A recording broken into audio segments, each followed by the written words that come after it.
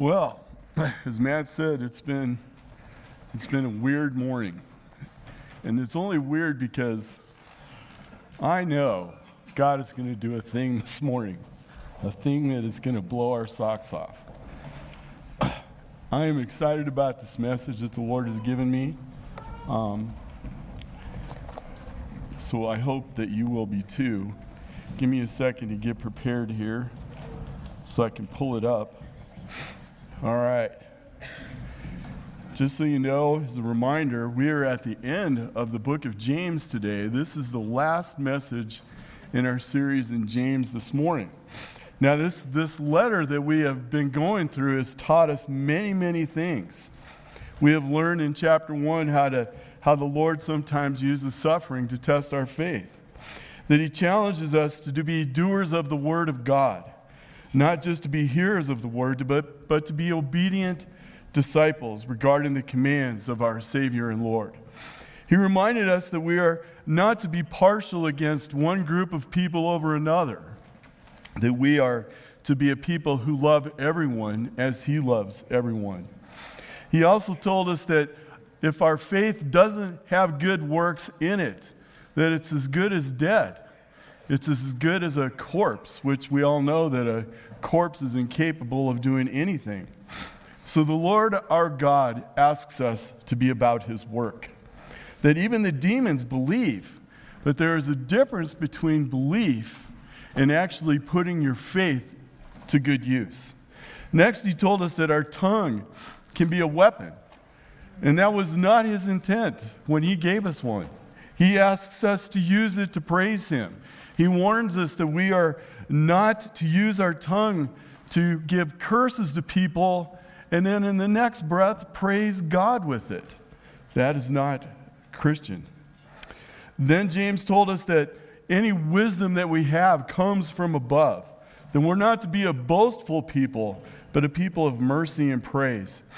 He warned us about the dangers of being worldly, to not be a people of quarrels and fights, but to draw near to God and humble ourselves before Him. James told us that if we do not have the blessings from the Lord, it's because we don't ask for them. And when we do not ask for them in the right reasons. And we're going to learn a lot more about that as we go forward today. We're not to boast about tomorrow. We are to live for today and to live for the glory of God by being obedient to His call. He warned us against the riches and how we put our faith in riches instead of Him. That even our silver and gold will one day corrode. But the only thing that lasts is our faith in Christ. Only Christ lasts. He is eternal. Last week we learned that we are to be patient, even in the face of great suffering. That we are not called to grumble, but to be patient and steadfast and wait for the Lord, even when it doesn't go our way. That our word should actually mean something.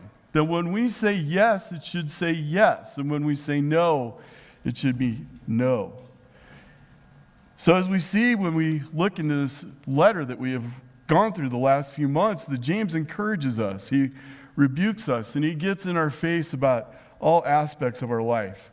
And now as we come to the end of this letter, we are getting into the gist of the whole thing. It's really about prayer.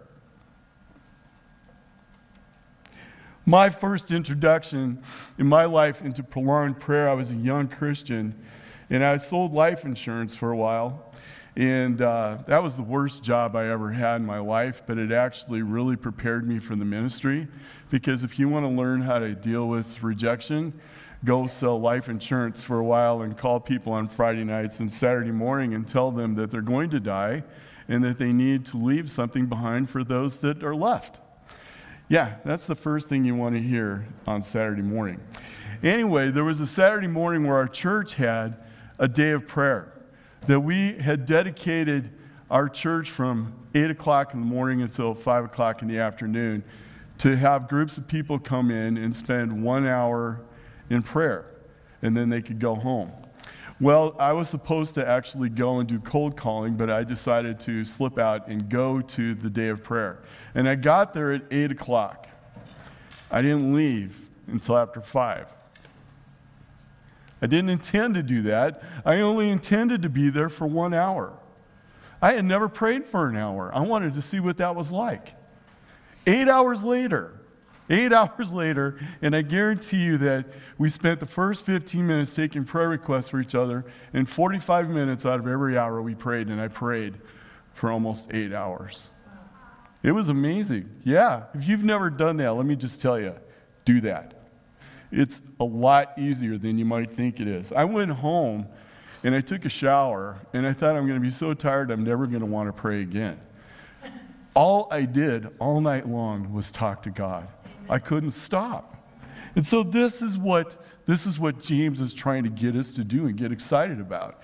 So prayer matters to me. God has shown me time and time again how much prayer matters. I want you to know that this message might be a little sloppy. It might be a little messy, but prayer is messy. But this is my heart. It might not be the most eloquent, the most structured message ever, but there is an exciting end to it, so I want you to hang around to the end. One of my favorite books in the world is a book called Fresh Wind, Fresh Fire. I gave it to Matt this morning. It's written by a pastor named Jim Cymbala. He's the pastor of the Brooklyn Tabernacle in New York City. You may have heard of the Brooklyn Tabernacle Choir. You may have even listened to CDs or music or downloaded it now. But it started out where it was a very small, broken down church that almost went under, that his father-in-law asked him to take over, and he didn't want to. It started out in a church that seated about 200 people, not too much different than here, although their building was nothing like this. And because of that, he really didn't want to be there. They didn't have enough money to cover their mortgage, but God had told him that prayer was what was going to save this church. It was going to build this church. If he would just get his church to call on his name, he told Jim Cymbala in a vision that he had that they would lack for nothing. And now the church is over 10,000 people. Not that I'm saying our church is going to be over 10,000 people, because we know La Junta doesn't have 10,000 people, right? So that's impossible. But we can see God do amazing things. This is what Jim Cymbala said. He said, "Does the Bible ever say anywhere from Genesis to Revelation that my house shall be called a house of preaching? Does it ever say my house shall be called a house of music? Of course not. But the Bible does say that my house shall be called a house of prayer. My house shall be called a house of prayer." Preaching, music, and reading the Word, he says, these things are fine. I believe in them and I practice them. But they must never override prayer and the defining mark of God's dwelling. The honest truth, he says, is that I've seen God do more in people's lives during 10 minutes of prayer than in 10 of my sermons. And I can honestly, you've listened to my sermons, and you know that prayer is needed in my sermons. So pray for me now, because we need it. But I have seen God do so much work through prayer. I have never had anyone come up at the end of a sermon and give their life to Christ on the stage. Never. But I have seen people give their lives to Christ in prayer after service or outside of church. Let's take a minute now and read our passage here in James, starting in verse 13 of chapter 5, and we'll read through verse 20. Is anyone among you suffering? Let him pray. Is anyone cheerful? Let him sing praise. Is anyone among you sick? Let him call for the elders of the church, and let them pray over him, anointing him with oil in the name of the Lord. And the prayer of faith will save the one who is sick, and the Lord will raise him up. And if he has committed sins, he will be forgiven. Therefore, confess your sins to one another and pray for one another that you may be healed. The prayer of a righteous person has great power as it is working. Elijah was a man with a nature like ours, and he prayed fervently that it might not rain. And for 3 years and 6 months, it did not rain on the earth. Then he prayed again, and heaven gave rain, and the earth bore its fruit. My brothers, if any among you are wandering from the truth and someone brings him back, let him know that whoever brings back a sinner from his wandering will save his soul from death and will cover a multitude of sins. Let's bow in prayer. Heavenly Father, as we talk about prayer, let us be about prayer.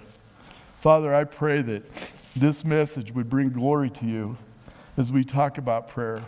Father, I pray that you would be glorified in all that we say and do, that it would be your word that would be spoken, Lord. I lift this message up to you, and I ask for our hearts to be open to hear what it is that you have to say and what it is that we need to do. In Jesus' name, amen. These first 4 verses here really are the heart of the message this morning. It's where we're going to spend most of our time. Now, I want us to understand what these verses are telling us, because James gives us 6 imperatives, 6 commands to follow in these 4 verses.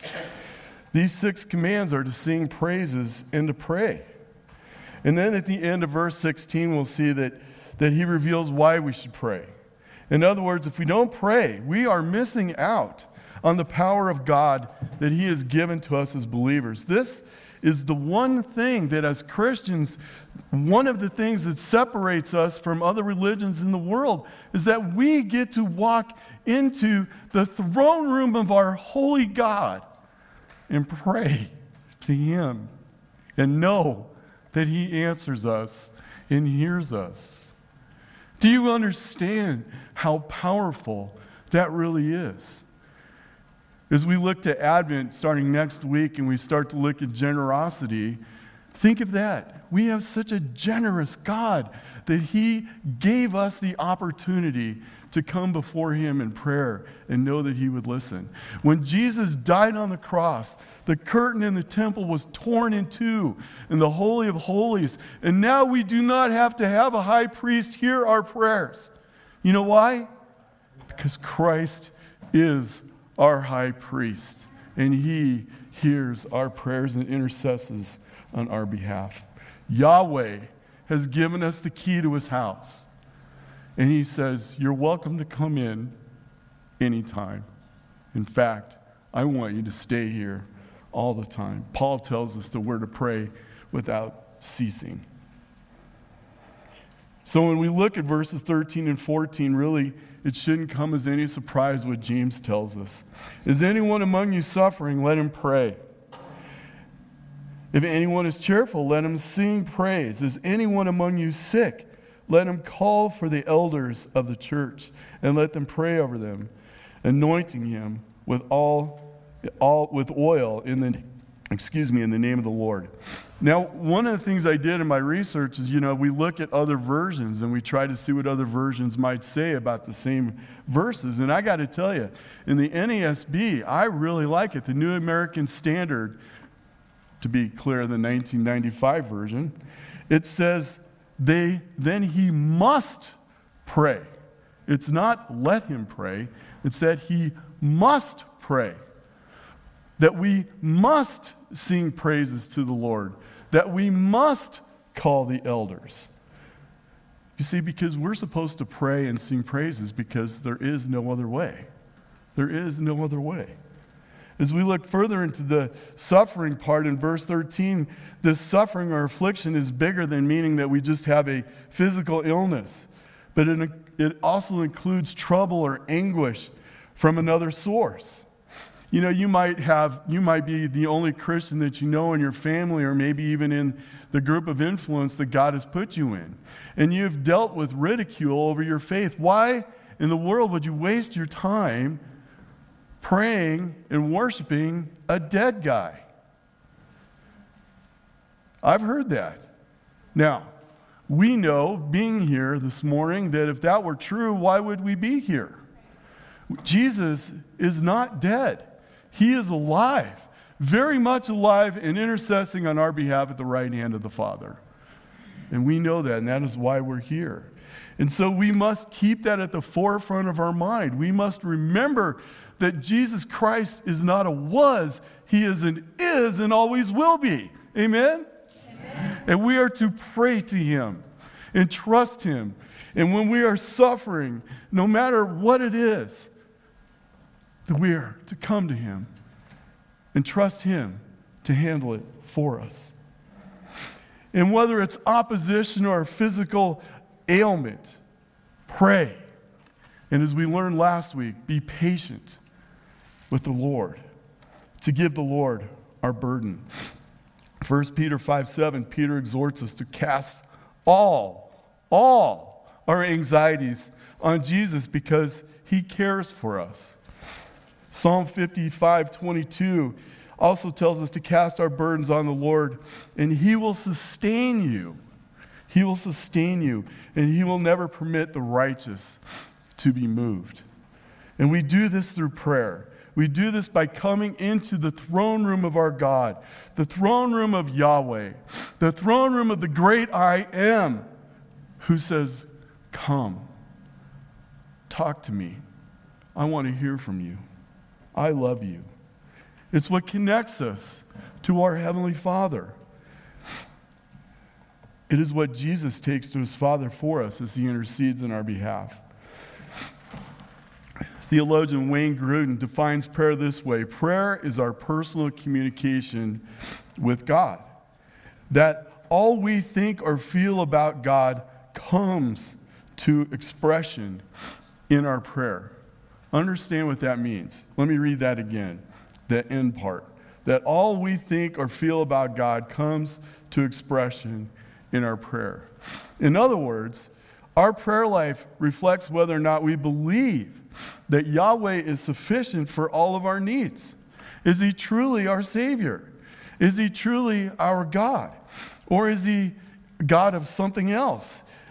Is his will acceptable for us? Whether he says yes or no. Calvin says this, John Calvin said this regarding prayerless Christians: those who do not invoke God under urgent necessity are no better than idolaters. What he means by that is that we're idolaters because we look to other things to help us instead of the Lord in prayer. We are worshiping things other than God. We put our dependence and trust in other things than the one who holds the universe in his hand. How can that be? How can we think that that is going to go well for us? James tells us to pray when we suffer of any kind. We must pray because there is no other way. Next, in verse 13, James asks the question if any of us are cheerful. Is anyone joyful? Is anyone happy? Is anyone in a good place today? I had to ask myself that question probably about a half an hour ago. Am I in a good place today? For various reasons, most of them technological in nature. And I found out that yes, because of him, I am in a good place today. I still am here. I still get to share the Word of God with you. And I'm going to give you a hint. I'm going to pray with you later. So be ready for that. I know this might be somebody's worst nightmare in this room, but we are going to pray together when this is over. So I will hurry. But look, hear me on this. It doesn't say if you're a gifted singer, if you have the voice of an angel, like Hannah does, for instance, if you've not cut a platinum record, it doesn't matter. We're to sing praises. Even I can sing praises to the Lord. And you, some of you, have heard me sing, and you know it's not good. But God says, sing anyway. And so I do. And so I try to move around the room not to ruin everyone's, worship experience. I like to spread it around. But we know that he is the only one worthy of our praise. He, Jesus, our Father in heaven. We receive his grace freely. We don't deserve anything, but he gives it to us. So praising him is the least that we can do. So who cares what you sound like? Now, how do we do that? Pick out a psalm. Pick out your favorite song. Write down the things that are going on in your life. And now when I say sing, it doesn't necessarily mean that you have to have a pretty melody. It just means sing your praises out to God. Like we read in Psalm 96, Psalm 95 is another good one. Pick a psalm, any psalm, and sing out to the Lord. We must praise God because there is no other way. And then in verse 14, James even gets deeper into prayer. Then he tells us that we are to pray in all circumstances. And then if we are sick, we are to call the elders of the church and let them pray over him, anointing them with oil in the name of the Lord. Now understand this. This is an unbelievable verse. But it's also a very misunderstood verse. Very misunderstood. It's a command that we are given that honestly we don't utilize enough. If you are sick, you are to call the elders and let them pray over you, anointing you with oil in the name of the Lord. So let me break this down. If you're sick or you're feeble or you're without strength, if you're powerless against what is ailing you, then you are to call Matt or myself or Zane, and you are to call us, and we are to come, and we are to pray to you, anointing you with oil in the name of the Lord. That's our job. You know why?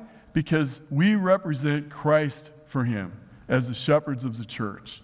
And we are to go into the homes of the sick and the afflicted, and we are to not be afraid, and we are to anoint you with oil and pray over you in the name of Christ, knowing that Christ is the one who heals. That is our job, and my gosh, we love it. So, let me explain to you something. When I was installed as an elder, the very first thing I did, the very first day, it was like Monday. I was installed on Sunday. Monday, we went to the hospital, and there was a young girl at church, and she was dealing with a very difficult bout of cancer. She had just had her first child, and she was in the hospital. She had had cancer for a while, but they had called us in to anoint her and pray over her. That was the very first thing I ever did as an elder. I didn't understand any of that. I understood prayer. I didn't understand the anointing part. What did the oil mean? Is the oil the healing part, or is it just symbolic, or is it sacramental? Well, there's different views on all of those things. And but I'll just tell you this. The oil does not save anyone. It is a symbol that you are marked by God, that we are to pray over you because you belong to him. And it is through the name of Jesus Christ that if God, according to his perfect will, saves you, then you will be saved. You will be healed. Now, when we went there and we prayed, I remember Pastor Dave went over her and he anointed her with the oil, and we all laid hands on her and prayed for her. And I would like to be able to tell you that she was healed. And she lived for a couple more years, but she fought and suffered with cancer. And I know, believe me, I know that there's people in this room where that is difficult to hear right now. But I want you to know that God is still God. And no matter what, he carried this young lady through that battle. And I have never seen anyone more graceful in difficulty than this young lady was. I could give you her name, but I'm not going to because her name doesn't matter, and she would tell us that. That's who she was. When she was about ready to pass on into heaven, I remember my friend and I, we went to go see her, and we were like, I don't know what to say to her. What do we say? I don't know, the Lord will give us something. We were really spiritual at the time. And we got there, and she was the one who made it easy for us. It was incredible. But again, we are to come. We are to come and to pray for you. Call us. We really don't bite. My nose might run on occasion, but I promise you, I don't bite. We don't bite. We will pray for you. We will lift you up. We will allow the Lord to do his will in your life. But this is not just the elder's job. This is the job of the congregation to pray for each other, because when we were in the hospital, there were people in the church that were praying for her as well, on behalf of her. We might have been the representatives to go into the hospital, but our church prayed for her. And there was another time when another young gal, really young, she was in her teens, and she had a benign tumor the size of a fist right behind her eye. And they were told her that she was going to have surgery, and it was going to be like 12 hours of surgery. And so we gathered the people in our church, and we asked them to sign up to pray for at least 1 hour of that surgery. And it took us about 5 minutes, and we got people to pray, to sign up, to pray through the entire surgery. The surgery went on for almost 30 hours.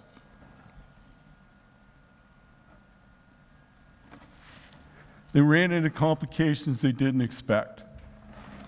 People were calling and saying, hey, I'll take the next hour. I'll take the next hour. I'll take the next hour. And we had people praying for her for 30 straight hours. All through the night. In fact, there were people who probably prayed all 30 hours because they wanted to. The power of a praying church is something you can't even imagine. It is something that we desire, we want in this church to be so bad, is to have the power of a praying church. And I am not saying that we don't have that, but I know we could be better. I know we could be better because I know at 8 o'clock in the morning on Sunday, there's not many of us here. But I want you to know that you are really missing out. And we could have other times to pray together as a church, like this morning. We're going to do that here in a little bit. But as James says here in verse 15, that the prayer of faith will save the one who is sick, and the Lord will raise him up. It's a faith that is based on the promises of God, who, as we know in Titus 1:2, it says that God never lies. He keeps his promises. Again, I just want to remind you that I have been called to pray for people and their healing many times. And it hasn't always been the case where they were healed.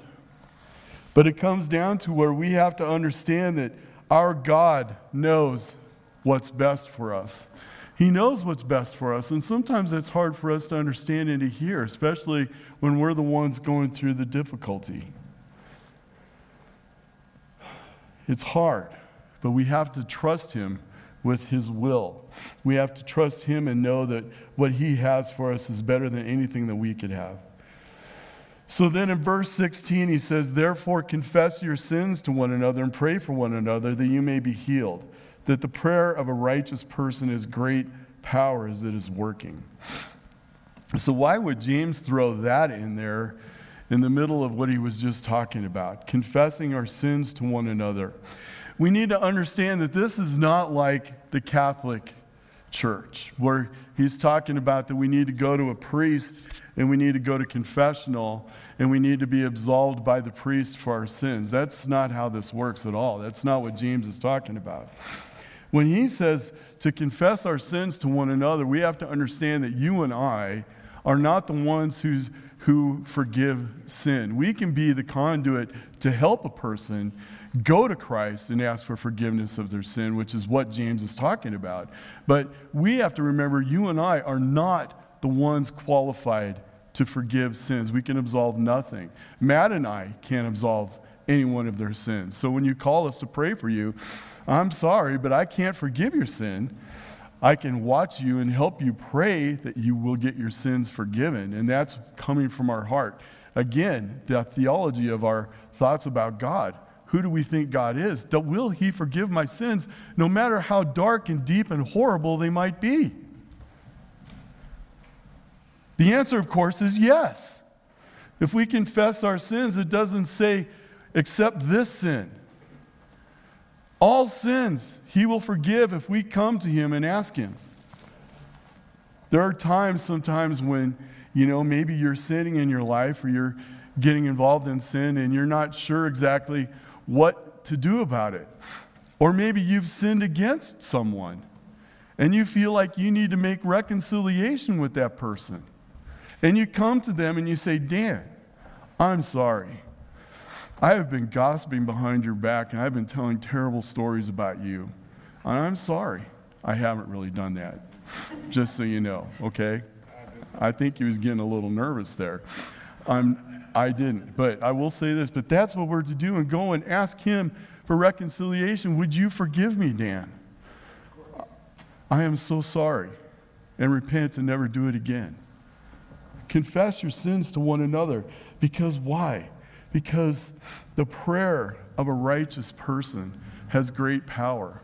And we know that from what we've already talked about, that God has given us the keys to his kingdom. And when we believe in his power and who he is in our life, the power of the Holy Spirit that lives inside of us, when we pray and we put our faith and trust in his promises and in his perfect will, Jesus says, if you ask anything in my name, I will answer. We know he will answer. It might not always be yes, but he will answer. He will hear us. Because as we know, Jesus himself was one who didn't just heal physically, he also healed spiritually. And part of this is being healed spiritually. And now we come quickly here to the next section where James tells us about Elijah, and he uses him as an example, an illustration of what faithful prayer of a righteous person actually looks like. James 5:17 and 18. Elijah was a man with a nature like ours, and he prayed fervently that it might not rain. And for 3 years and 6 months it did not rain on earth. And then he prayed again, and heaven gave rain, and the earth bore its fruit. This comes from 1 Kings, starting in chapter 16, verse 29, and it runs through 1 Kings chapter 18. And it's during the time of Ahab, and Ahab was the king in Israel, and it says in 1 Kings 16:29 that Ahab did more to provoke the Lord, the God of Israel, to anger than all the kings of Israel who were before him. Now that's saying something, because if you know the history of Israel, the kings weren't very good people for the most part. And so to be the one who's known to anger the Lord more than any other one who came before him is to say something. So Elijah was called, and he was told by the Lord through prayer that it was not going to rain. And so Elijah said what the Lord told him and proclaimed that it wouldn't rain for 3.5 years, and it didn't. It didn't rain again until, as we see in 1 Kings 18:1, that the Lord again through prayer told him to go to Ahab and told him that he would make it rain. And it did. This was done through prayer. Elijah was a righteous man. What time is it, Matt? 55? Okay. We're still going to pray. Is that okay? Okay. All right. So, Elijah was a prophet of God. He was one of the most righteous men of all time. In fact, Elijah was only one of 2 people in the Bible who did not die. Did you know that? Enoch was one, Elijah's the other. He was taken up by God in a chariot into heaven. An amazing, amazing man. A righteous man. So do you see the prayers of a righteous man? If you are called by God to pray, it could stop raining. I would ask you now to pray that it would start raining and snow possibly and feel like winter, because we need it around here. So stop praying that it won't rain and pray that it will, all of you righteous people. Okay? Now, we come to our next section here. This next section, these next 2 verses, and I have to say that through this message, I had real difficulty with these and why they fit. In some ways, these 2 verses should be their own sermon, but we're going to quickly go through them. But what they say is this, and as I studied it more, I found that they really do fit here. But it seems a little strange based on we were just talking about prayer. So it says, James says in verses 19 through 20, "My brothers, if anyone among you wanders from the truth and someone brings him back, let him know that whoever brings back a sinner from his wandering, will save his soul from death, and will cover a multitude of sins. The basic thing of what this is saying is, and he starts this out the same way, he ends his letter the same way he starts it. My brothers, my brethren, my brothers and sisters. That's how he starts the letter. This is how he ends it. And really what he is saying, to be clear, is that God never gives up on anyone, and neither should we. That's really the whole gist of this whole thing. God doesn't give up on anyone. And listen, hear me on this. What James is talking about through this is not people who are Christians and necessarily have become not Christians. Because we know through Scripture that if you are called by God, and if you are a Christian, if you have given your life to Him and you belong to Him, He cannot unchoose you. You are His forever. So what he is talking about in this section are people that maybe have said the prayer but never really understood exactly what that meant. Maybe their lives haven't been transformed. Maybe they aren't really a Christian because no one told them what that meant. Or they're following away and following a weird doctrine.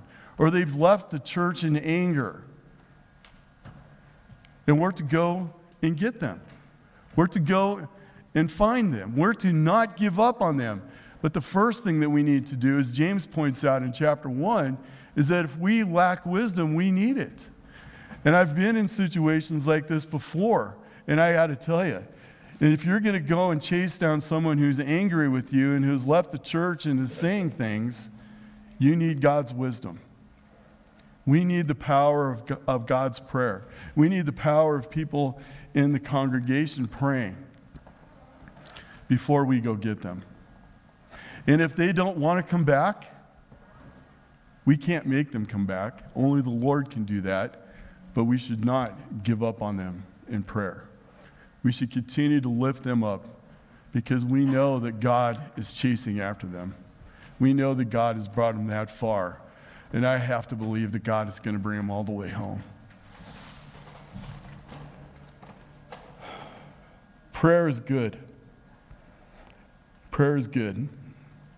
I just want you to know that James 4:2 is a verse that through this whole series, listening to this message, it really slayed me. It says in verse 2 of chapter 4, you desire and do not have, so you murder. You covet and cannot obtain, so you fight and quarrel. You do not have because you do not ask. You do not have because you do not ask. Do you know that we can have peace? We can have joy. We can have love. We can have salvation. We can have healing. We can have a relationship with our God. But we don't ask. And that's heartbreaking. That's heartbreaking to me. God has given us, as we've talked about extensively, the ability to come to Him into His throne room and pray in His holy name and ask Him for His will to be done. We are called to pray. And not only called, but we are commanded to pray. And we shouldn't think of that command as something that we don't want to do. That should be something that we desperately want to do. So this morning, as I told you, the best thing that we can do when we talk about prayer is pray. And so I'm going to ask you, before we go to the Lord's Supper, and I know that some of you, this is going to be your worst nightmare of all time, but I'm going to be nice. But I want us to break up into groups of 4 and 5 people. Find people you're comfortable with. I'm not going to make you pray out loud. I'm going to encourage you to trust the Lord and to pray out loud. But I can't make anybody do anything. That's between you and God. But I'm going to give you 3 instructions when you do that. These are the things that I want us to pray for, okay? And Matt's going to put them up on the screen. So we're going to break up into small groups of 4 or 5. And I also want us to know that I want to have everybody have a chance to pray. I know some of us really love prayer. I'm one of them. And I can totally dominate the next 10 or 15 minutes in prayer. So let's allow other people to have a chance to pray. And I want us to pray for 3 things. I want us to start out by telling God how great he is, to praise who he is. And then two, I want us to thank him for what he has done. Remember that Jesus has saved you. You were a sinner destined for hell, and he reached out and grabbed you and brought you to himself. And 3, I want us to pray for each other. I'm thinking that we can do this for the next 10 minutes, okay? And you might think, gosh, that sounds like eternity. Believe me, 10 minutes is going to go really fast. So take a few minutes, or don't take any minutes at all, really, because we don't have time now. I talked too long. Get together in groups of 4 or 5 and start praying, okay? Do it. Let's go. This is something the Lord told me to do.